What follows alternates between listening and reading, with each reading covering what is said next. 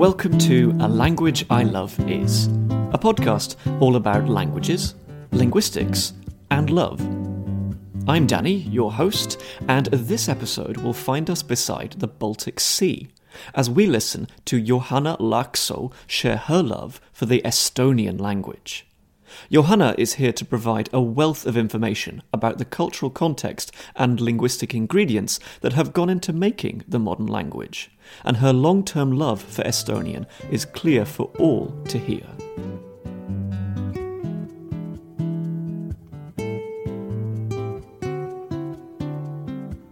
My guest today, I'm delighted to say, joining me all the way from Finland, is Professor Johanna Laakso. Professor Laakso currently works at the University of Vienna, and as well as her work on social and political issues relating to language and linguistics, she has a particular focus on the Uralic family of languages, a big language family with a big geographical spread across Eurasia, with some very famous members that I think you at home will have heard of. And she's joining me today to talk about one member of this family that she really enjoys and that she also researches. So, Johanna, how are you today? How are you doing?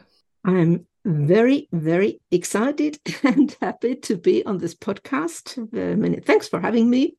I'm delighted to have you. Now, this really means a great deal. You are helping the podcast to grow just by being here, and you've really supported it so far. So I think we had to make this happen. So, the way this works, you know, as someone who's listened to the episode so far, is that we're talking today just about one language, a language that you have a particular fondness for. So, please tell me, what is a language that you love? My language is Estonian, which is pretty closely related to my native language, Finnish, but it is also something like the first love of my academic life, the first foreign language which I studied outside school after graduating from high school, and also a language for which I also have a linguistic interest, because Estonian is a wonderful example of so many really, really interesting issues. I hope to be able to show you a few of them during this conversation. Super. I firmly believe that you will. I hope that I'll give you a proper chance to share your enthusiasm for all these interesting features of Estonian. First, as always, I think it's very important that you and I work to build up a profile for this language, a kind of a language bio. So first things first, where in the world can we find the Estonian language and its speakers? As you already said, Estonian is a member of the Uralic or Finno-Ugric language family, and more precisely, the Finnic branch of it. The Finnic languages are spoken on both sides of the Gulf of Finland, that is in Finland and in Estonia, the two nation states, and in the neighboring areas also. Traditionally, they were also spoken around the eastern end of the Gulf of Finland, where Peter the Great then founded his new capital city in the first years of the 18th century. But originally, there has been something like a continuum of dialects across this area.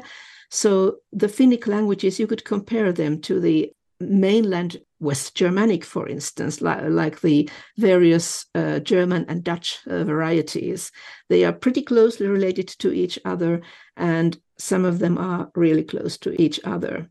Estonian is also a nation-state language. It's the national language, the sole national language in the Republic of Estonia. And there are also diasporas outside Estonia. In Finland, Estonian is now the second greatest immigrant language. So there are tens of thousands of Estonians in Finland. It's a pretty recent immigration, that is after the collapse of the Soviet Union and after Estonia joined the European Union and the mobility of workforce became possible. So most of these Estonians are working in Finland, and there are really thousands of them now. Contacts between Finnish and Estonian have also been close, and I'd like to talk a little bit more about them when we get to the history of the Estonian language. Super. Okay, well, we definitely will. The first question, though, that comes to my mind is that, as you say, we have Finnish and we have Estonian, and they're separated by the Gulf of Finland, this body of water. Not the largest body of water in the world. You can go across it by ferry. It takes a couple of hours. So we've got not a great genealogical and geographic distance between your native language, Finnish, and Estonian across the water. So I'm wondering, what does Estonian sound like to you as a Finnish speaker? How much of it do you understand? That's a very good question. It's also interesting because there is a huge asymmetry in the intelligibility between Finnish and Estonian, which is historically and culturally motivated. That is, Finns don't know very much about Estonian, usually. There are, of course, hundreds of Finns, or perhaps even thousands, who are interested in Estonian, who have friends and acquaintances in Estonia and who like the language. But an average Finn won't understand very much about Estonian. If you, as a Finnish speaker, are shown a text, an authentic text in Estonian, let's say a newspaper article, you won't be able to read it to understand it completely, but you will recognize lots and lots of familiar words. But these may also include lots and lots of false friends. There are really dozens of words which look similar but mean something completely different. A couple of classics like pulmat in Estonian is wedding. Finnish pulmat means problems. Or the word kalju in Estonian, it's the rock cliff. It's also used as a men's given name, just like etymologically, just like Peter, which also goes back to the Greek word for rock or cliff. In Finnish, kalju means bald head. So it's definitely very funny for a Finn to see an Estonian man with this name.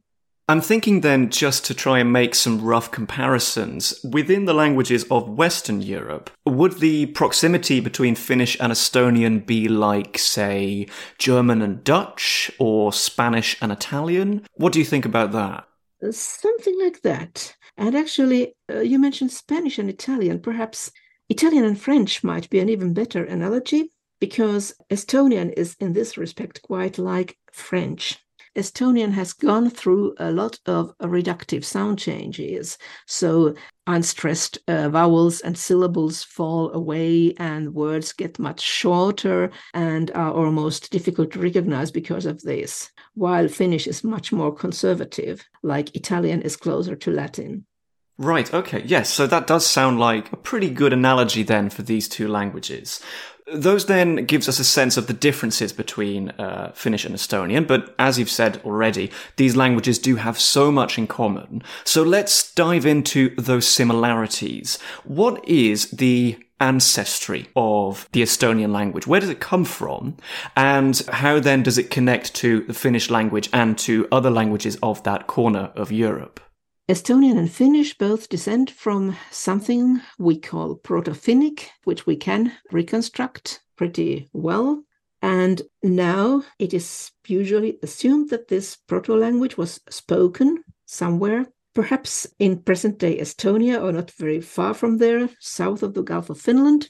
And when these Finnic language varieties then started spreading in different directions, including Finland, of course, the connections gradually broke.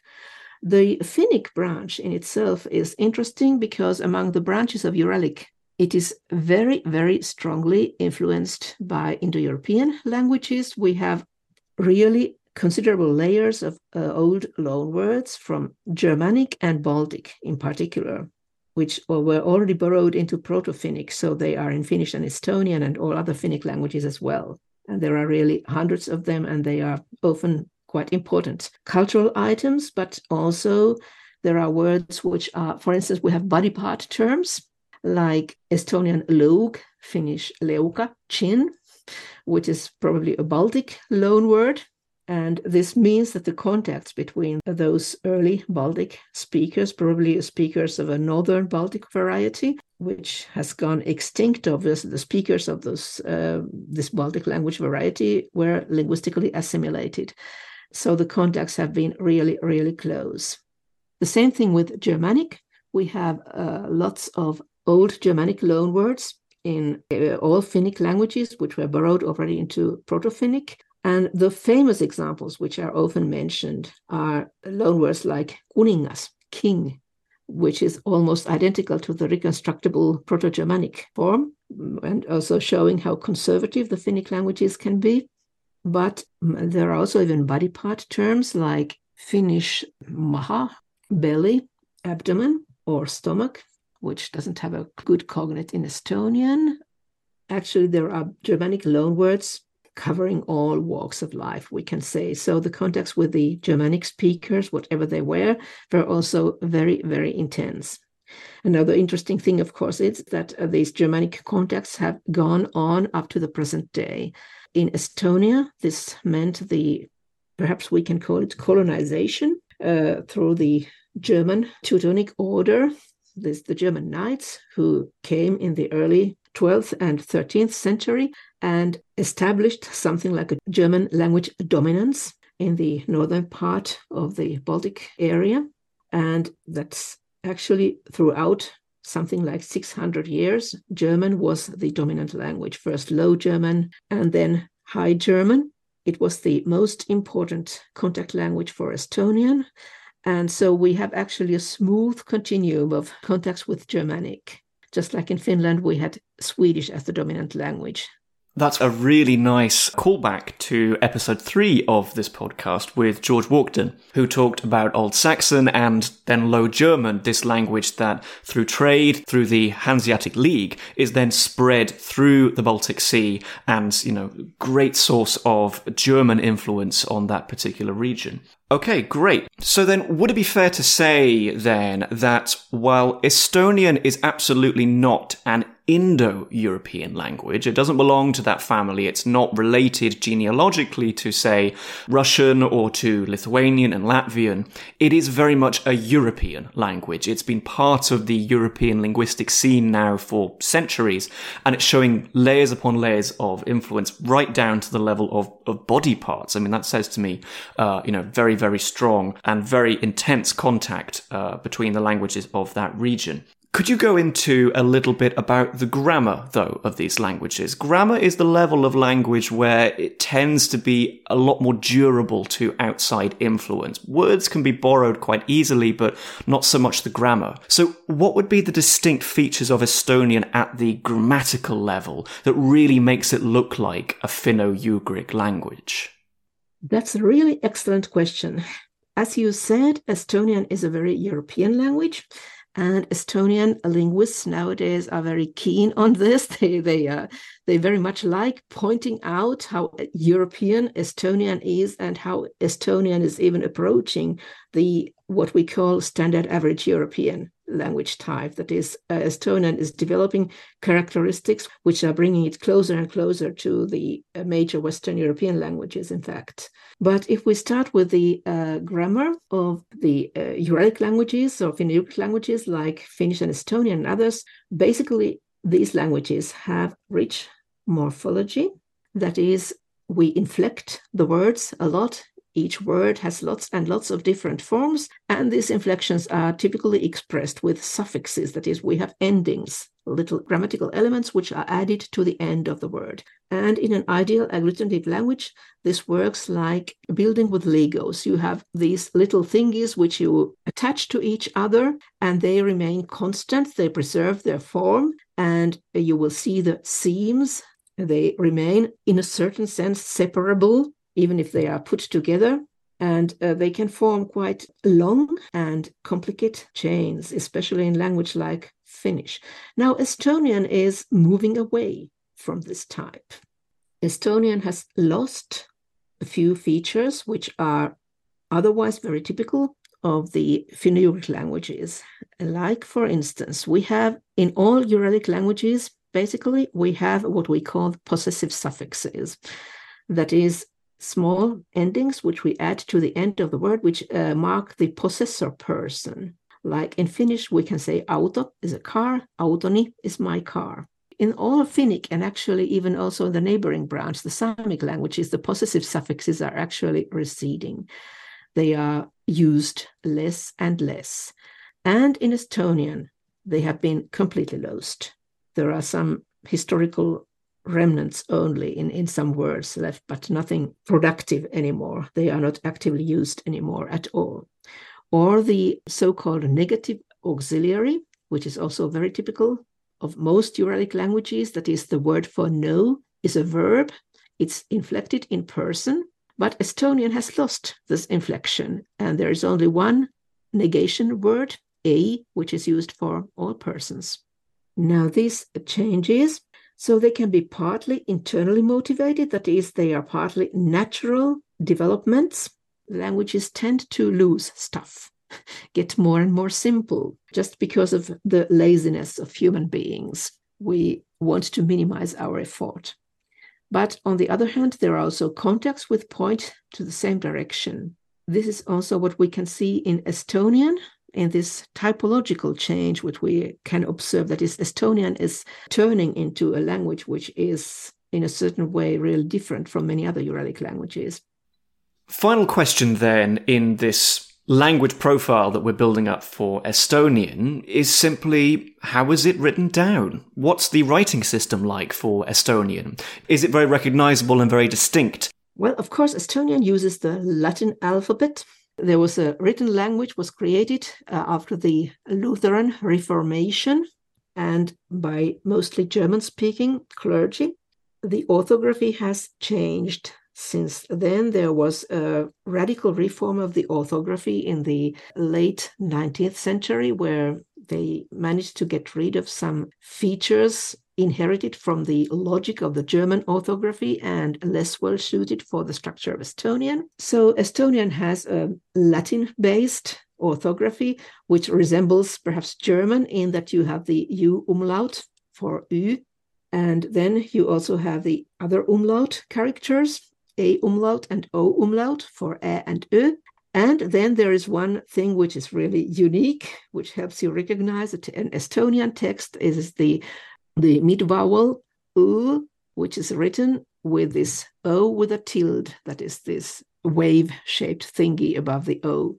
This was something which was devised by an Estonian, Otto Wilhelm Masing, who was one of the first literati, let's say, of a really Estonian descent in the early 19th century, because until then, Estonian had been used in writing mostly by German speakers, that is Baltic German clergymen, who write in the early Estonian grammars. You can see comments on this Ö sound that was written with the O umlaut, sometimes being pronounced in an unclear or impure way.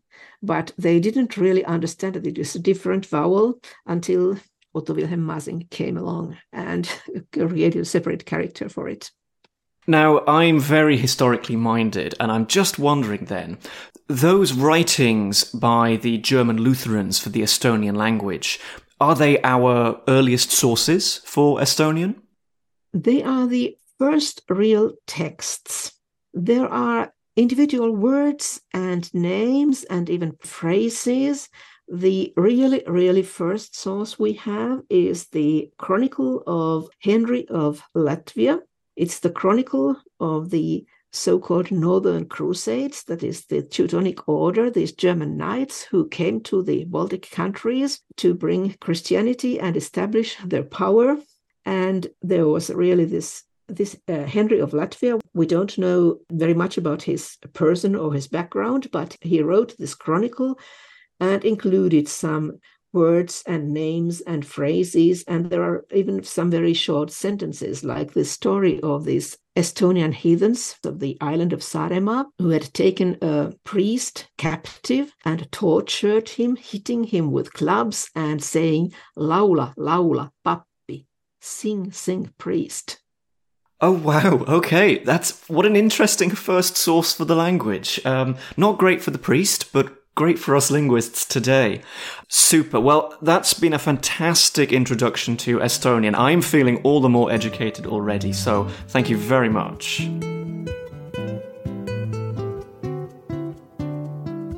So, as is the format of this whole podcast, this next section is all about you. It's all about letting the listeners get to know you a little bit better, getting to know your career as a linguist, how you came to be studying what you currently study, but really specifically with regards to the Estonian language. What is your relationship over the course of your life to the Estonian language? Well, Estonian really was the first language I learned to love in my academic life. And part of this was because there was something like a cultural shock for me when I started studying Estonian. It was back in olden times when there still was the Iron Curtain between Estonia and Finland. Estonians had some contact with the Finnish language, especially people on the northern coast of Estonia, like in the capital city of Tallinn. They could listen to the Finnish radio and watch Finnish TV. The Soviet authorities tried to jam them, but they weren't very successful. So many Estonians, especially in the northern parts of the country, had some kind of a passive knowledge of Finnish. But Finns knew very little about Estonia and about Estonian. Okay, we knew that there is this country which is now part of the Soviet Union, and they speak a language which is very much like ours, but not very much more. Very little about the history of Estonia and very little about the Estonian language. And then to discover a whole language, a culture, which you had learned very, very little about. There's a culture which is in many respects quite different from that of Finland, because Estonia was part of the German cultural sphere, actually. So not a Nordic country, or definitely not the part of this Scandinavian cultural sphere like Finland. So there were some huge cultural differences. There was a literature which was very little known in Finland. And so I just enjoyed learning to know a new language, completely new culture, so close, especially if you have a closely related language in which you will acquire the basic grammar very, very fast, because most of the basic grammar, most of the inflectional morphology, although there are differences, most of it is really in common. And the vocabulary, after you get the first regular sound changes, you get to understand the regular differences, it will be really easy to learn the rest.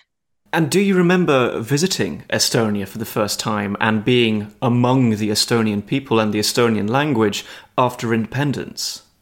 Yes, of course. It was a really, really strange feeling, but actually it's already started in 1988 when the Soviet Union still existed, but people had started to openly talk about freedom and independence. And actually, a linguistically interesting point.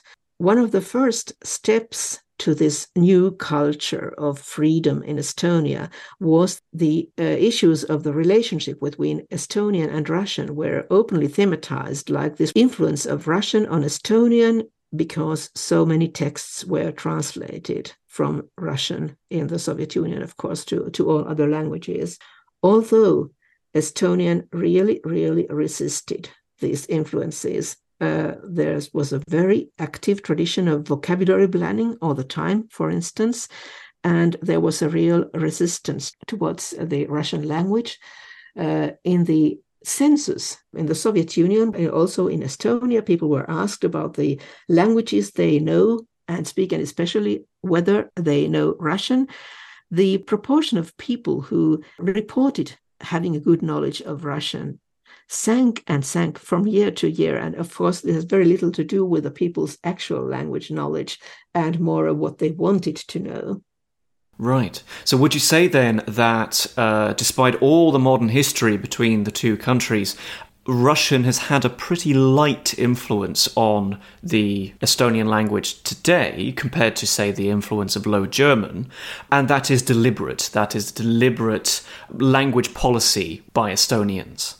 Yes, as concerns the Soviet period, that is from the Second World War to the collapse of the Soviet Union, it's definitely so.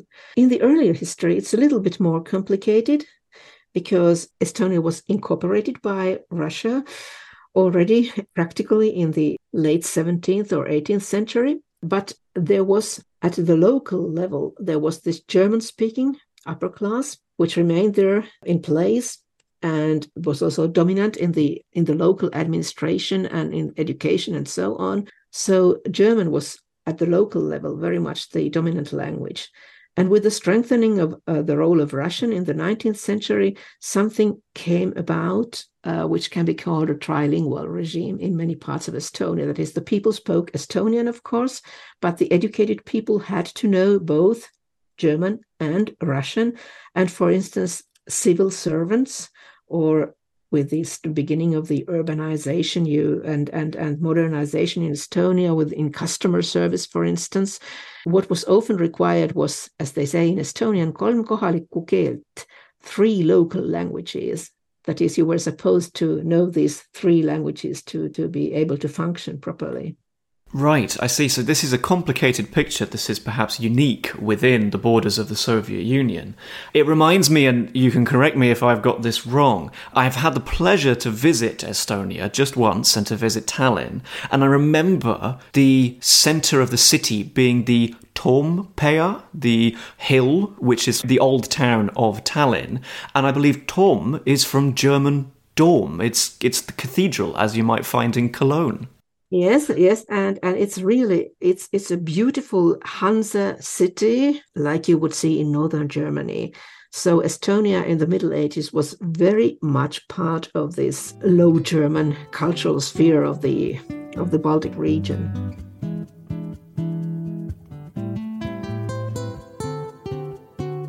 So far, through the first 2 sections of this episode, you have amply demonstrated your enthusiasm and your long-term commitment to the Estonian language, so that's great. Let's get a little bit more of that enthusiasm then.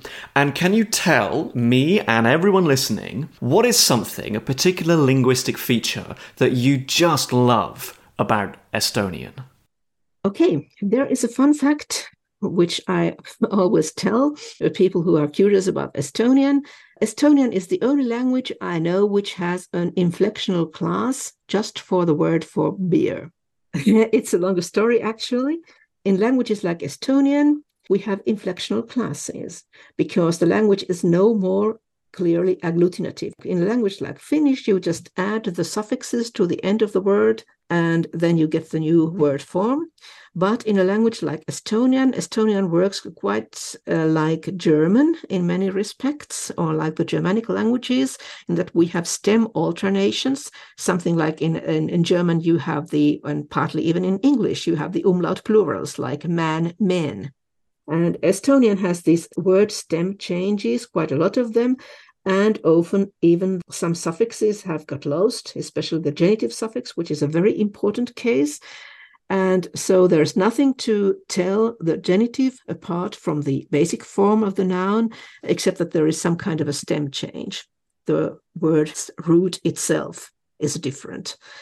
And how these words change then, what happens when you inflect them, there are very many different types of them, such changes. You start having something like, you perhaps know if you have studied a language like Latin, where there are different declensions. There is not a genitive ending per se, but there are words in which the genitive looks like this, and then there is another declension where the genitive looks like that. In Estonian, according to the Standard Dictionary of Standard Estonian from 2018, there are basically 26 inflection types for nouns, which means that when you study Estonian, you have to memorize not just the basic form, but also some other forms to get an idea of how this word is inflected. But there are even more subtypes. And really the word for a beer, õlu in Estonian, is inflected quite uniquely in many ways. So you can say it has an inflection class of its own. That is brilliant. I love it as well. And like I said, I mean, to a learner, this is quite a lot to take in, even with the fun features like a class just for beer. But we linguists, though, we're the people who are so keen to demonstrate that often very simple processes are going on that may create what seems to be chaos. There's very regular processes that we humans are doing to create all this variation. So what's going on in Estonian? What has created this great variety? Estonian has a lot of reductive sound changes. That is, elements are just eroded. They get lost because they are no more needed. This is a very natural process and occurs with many languages. Take a word like the word for bread. It's in Finnic, it's an old Germanic loan word. It's related to the English word loaf, and it's a leipä in Finnish and leib in Estonian. So Estonian has lost the end vowel. The genitive is leivän in Finnish, and in Estonian it's just leiva. The N is lost, but the stem vowel, which was lost in the basic form, in the nominative form, the stem vowel is preserved. And so the genitive form is now the one with the historical stem vowel. But you can't call it a suffix because the stem vowels, of course, they are different for each word. We have different vowels in the original second syllable. And so in order to learn the word for bread and to use it in Estonian, okay, the word is leib, but it has an a in the stem when it's inflected, and it also has what we call the consonant gradation. So the B turns into a V, and so on and so forth. So you'll have to memorize different forms, or you have an inflectional class for it. So Estonian is getting more and more like the so-called fusional languages, like German, for instance. So this is often explained classically with these reductive sound changes. These end vowels and end consonants just get dropped. They are eroded because people are lazy and want to minimize the effort when pronouncing words. But of course, there's also this major typological drift here towards a type which is more like German, for instance. And now this brings us to this very, very fascinating question of what is contact-induced in language change and what is internally motivated, and whether and how you can separate this from each other.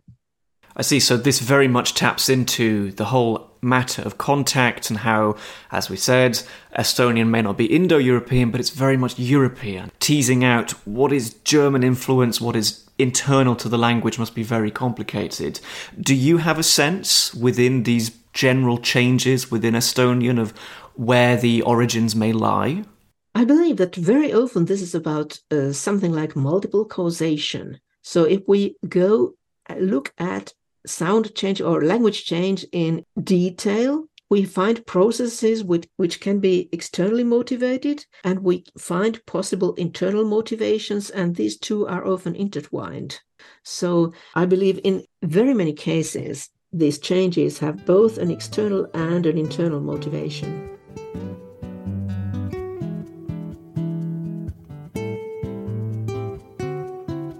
Now, the third question and the fourth section of this podcast, I would like you to leave our listeners with something that they should take away, a point where they can go out into their daily life and think, I now know that about Estonian, and perhaps use this down the pub someday in the future when they're talking to their new Estonian friends. So tell me, what is something that you think we should know about the Estonian language?